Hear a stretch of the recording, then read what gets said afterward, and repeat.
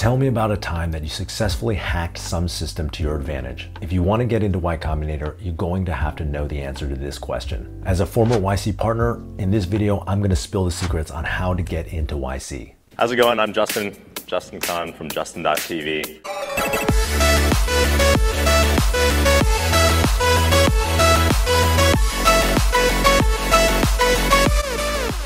What's up guys, it's Justin Khan, co-founder of Twitch here and former YC partner. First of all, let me tell you why you want to get into YC.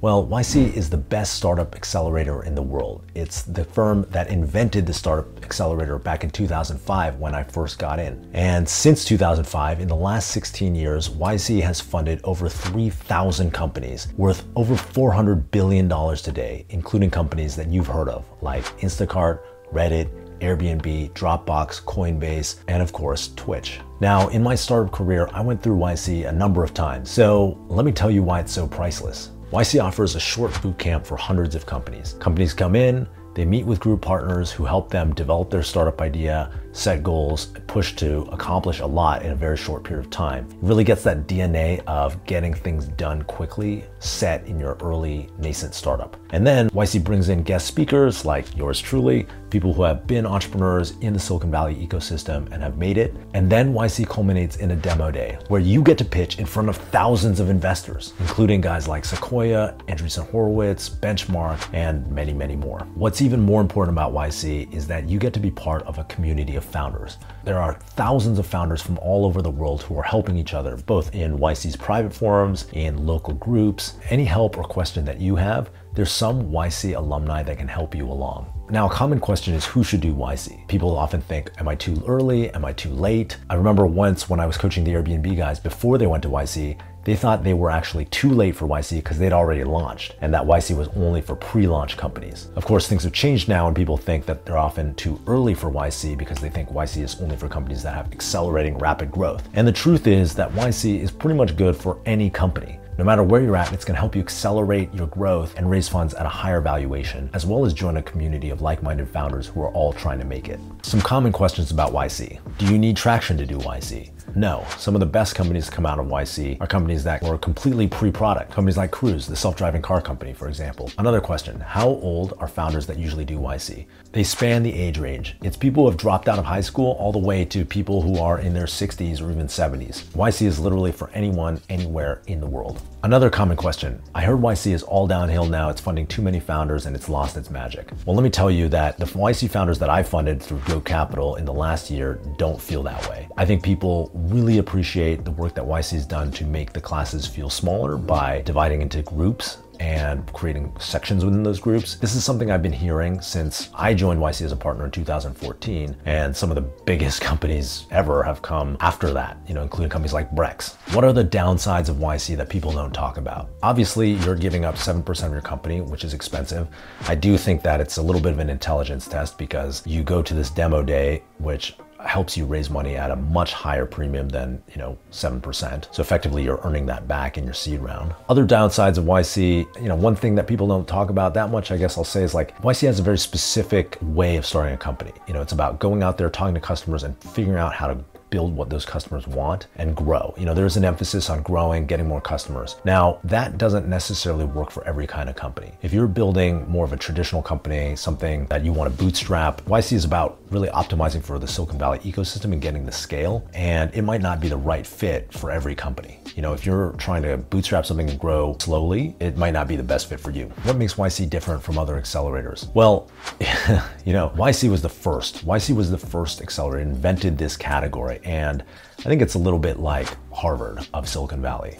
If you get into Harvard, you want to go to Harvard. Yes, you can go to these other accelerators, but they're kind of like community college. All the reputation has accrued to YC as this premier accelerator. And so oftentimes when people think about other accelerators, it's really just not the same. And so, I think everything downstream from going to the accelerator reflects that. Things like valuation, things like the regard that investors give to companies that have been through YC. Another question, why not just skip YC and raise from investors directly? So many companies do that, but YC makes it easy to raise money because they create a market for investors for equity in your startup. Whenever you're trying to sell something and get an optimal price for it, You want to create a market. What's a market? You bring multiple buyers and multiple sellers at the same place, and that creates optimal liquidity. So what does that mean for startups? You're getting all the investors to come to one demo day, see companies in action, and it gets super hyped. It makes it easy for you to go and collect checks from people who are interested. The old way of raising money was talk to investors one at a time, see who's interested, and maybe get a deal after months. In YC, I've seen people get their seed round done in a day.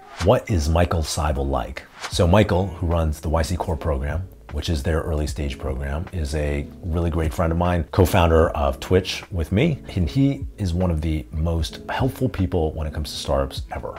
He is somebody who works selflessly and tirelessly to help startups. And he did this before he was at YC. He helped the Airbnb founders navigate the early days of starting their company. He's gonna hate me for this, but I'll say it. He's someone who, no matter what time it is, you can give him a call and he will try to figure out how to be helpful. On to the tips. I'm gonna divide this into two sections, the application and then the interview. Let's start with the application. The first thing you need to know is that people who are reading your Y Combinator application are reading a shit ton of applications. So you need to figure out how to make yours stand out. Make it concise and make it simple. That means no buzzwords. Whenever you're in an industry, it's so easy to get trapped in using the lingo of the industry. You've got to explain this like you're explaining it to your friend who has no context for anything about your line of work, your business. When you're writing your application, skip all the buzzwords. A great way to test if your application is understandable is to show it to a friend who is not in your industry and tell them to read it. Give them 5 minutes. At the end of that 5 minutes, ask them to tell you what your application was about. If they can tell you, that's great. If not, you need to do some work. When you're writing your application, think about how you're going to teach the reader something. The best applications teach me something interesting. They engage me by teaching me something that I don't know about. I learn something new through them. That's what really activates my curiosity and makes me want to have an interview with this candidate because I want to find out something more. Here are some things I'm looking for in the YC application.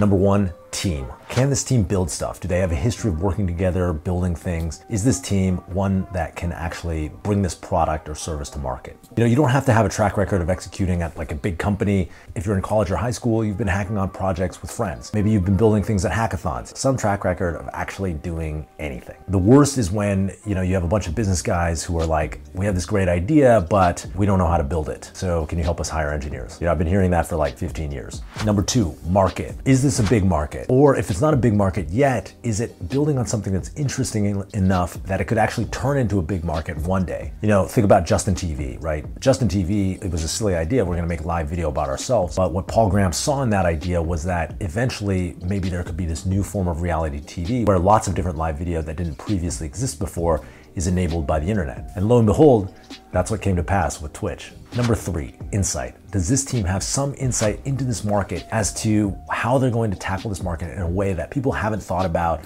or is novel or has never been done before? And number four is demo. Is there something here that looks like it's compelling, kind of backs up that they can build things? It doesn't necessarily have to be a fully functional working thing, but maybe it's just a prototype, maybe it's a Figma, maybe it's a landing page, something that gives me some visual context for what's going on with this application. What's the difference between a startup that gets an interview and one that doesn't? The simplest answer, did I understand it or did I not understand it? So many applications, when you read them, you just don't get why it's a compelling thing. You don't get why it's a compelling product. You don't understand what it is, and you just go to the next one. The good news is this is testable. Just show your application to friends of yours and see, can they recite back to you why it's a compelling idea or not? If the answer is no, go back to the drawing board. Now you might notice that there's a bunch of application questions that ask about you, the founder. These are actually the most important questions. And the reason they're important is because as an early stage investor, you're trying to figure out, are these founders I want to back? Are these people killers who are going to get it done no matter what? Or are they soft as butter? So some of these questions are like, what are the most impressive things that the founders have built? Here, what you're doing is establishing a track record. These are people who can build something impressive. The question you most have to pay attention to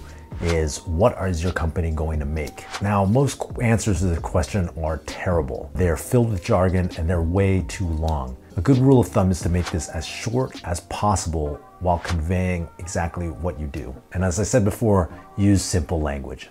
All right, now let's talk about the interview. The first thing I always say is you need to know what you're doing. My friend Balaji talks about the idea maze, which is, have you as a founder gone down all of the different pathways that your idea could go? When I'm asking you questions about what your company does, I want you to have already thought about it and have a compelling answer for why you have an opinion one way or the other. Part of this is knowing your core metrics, and really even before you know them, defining them. If I ask you what metrics are important in your business and you say daily active users, you should know why, and then you should know what those metrics are and how they've been growing. That gives me confidence that you have a handle on what's important in your own business. After that, it's all about what's a plan to affect those metrics. So, if I'm asking you, how are you going to grow your business? You should have a plan for, okay, well, our DAU is this today, and we have this list of 5 things that we can do to affect our DAU, which is our most important metric. So here's what we're going to try next.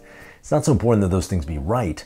It's that you have some compelling reason for why you think they're important and you have a plan to execute on them. Being able to drill into the metrics of your business is going to help you present a positive business case for why your company is worth investing in. And it shows that you're a data-driven founder that knows your company's metrics and is constantly working to improve them. If you don't know your metrics, that's an early warning sign that you're the type of founder who isn't paying attention to them and is not creating a feedback loop that's going to iterate on them towards success. Number 2, understand the small idea and the big idea. So the small idea with your startup is the local problem that you're trying to solve. It's the problem you experience as a product manager, and then maybe you talk to 100 other product managers who had the same problem, and you're trying to build something for them. You really understand the customer profile because you've done the research to understand how to solve this specific pain point for this specific person in this specific time in their lives. Now, that's great, and that's going to help you build something that gets product market fit. What I also want to understand in the interview is that this is going to lead to something much, much bigger. And that's the really big idea. In a startup, you're always going to want to have in your back pocket the vision for how this can become something that changes the world. So if you build something for this 100 product managers and that grows to 10,000 product managers, here are all the things. Here's how we can use that as a platform to really change how products are built or whatever it is. You should be pitching the biggest vision that you believe in. That's what investors want to back, and YC is no exception. Number 3, you want to convey founder synergy. What does this mean?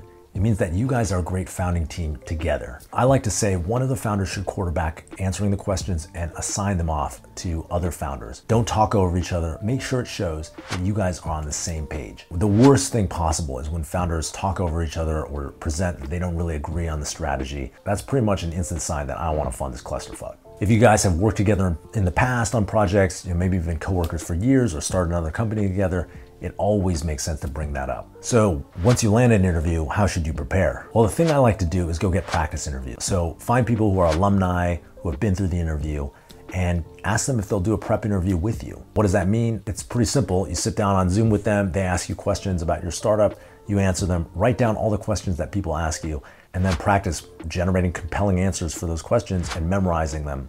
Here are some specific interview tips. Number 1, be concise. Similar to your written application, brevity makes things simple and understandable, and that's going to be your ally in this interview. Getting straight to the point shows confidence. And often, if you drone on and on and on, the interview is going to get lost and bored and stop paying attention. You need to earn your interviewer's attention, and the easiest way to do that is to answer things in concise, brief, powerful answers. Number 2, convey your most important points. No more than 3. What I like to do is write down, here are the 3 things that I want to get across in the interview. Maybe it's our product is Uber for dogs. You press a button and get a dog immediately.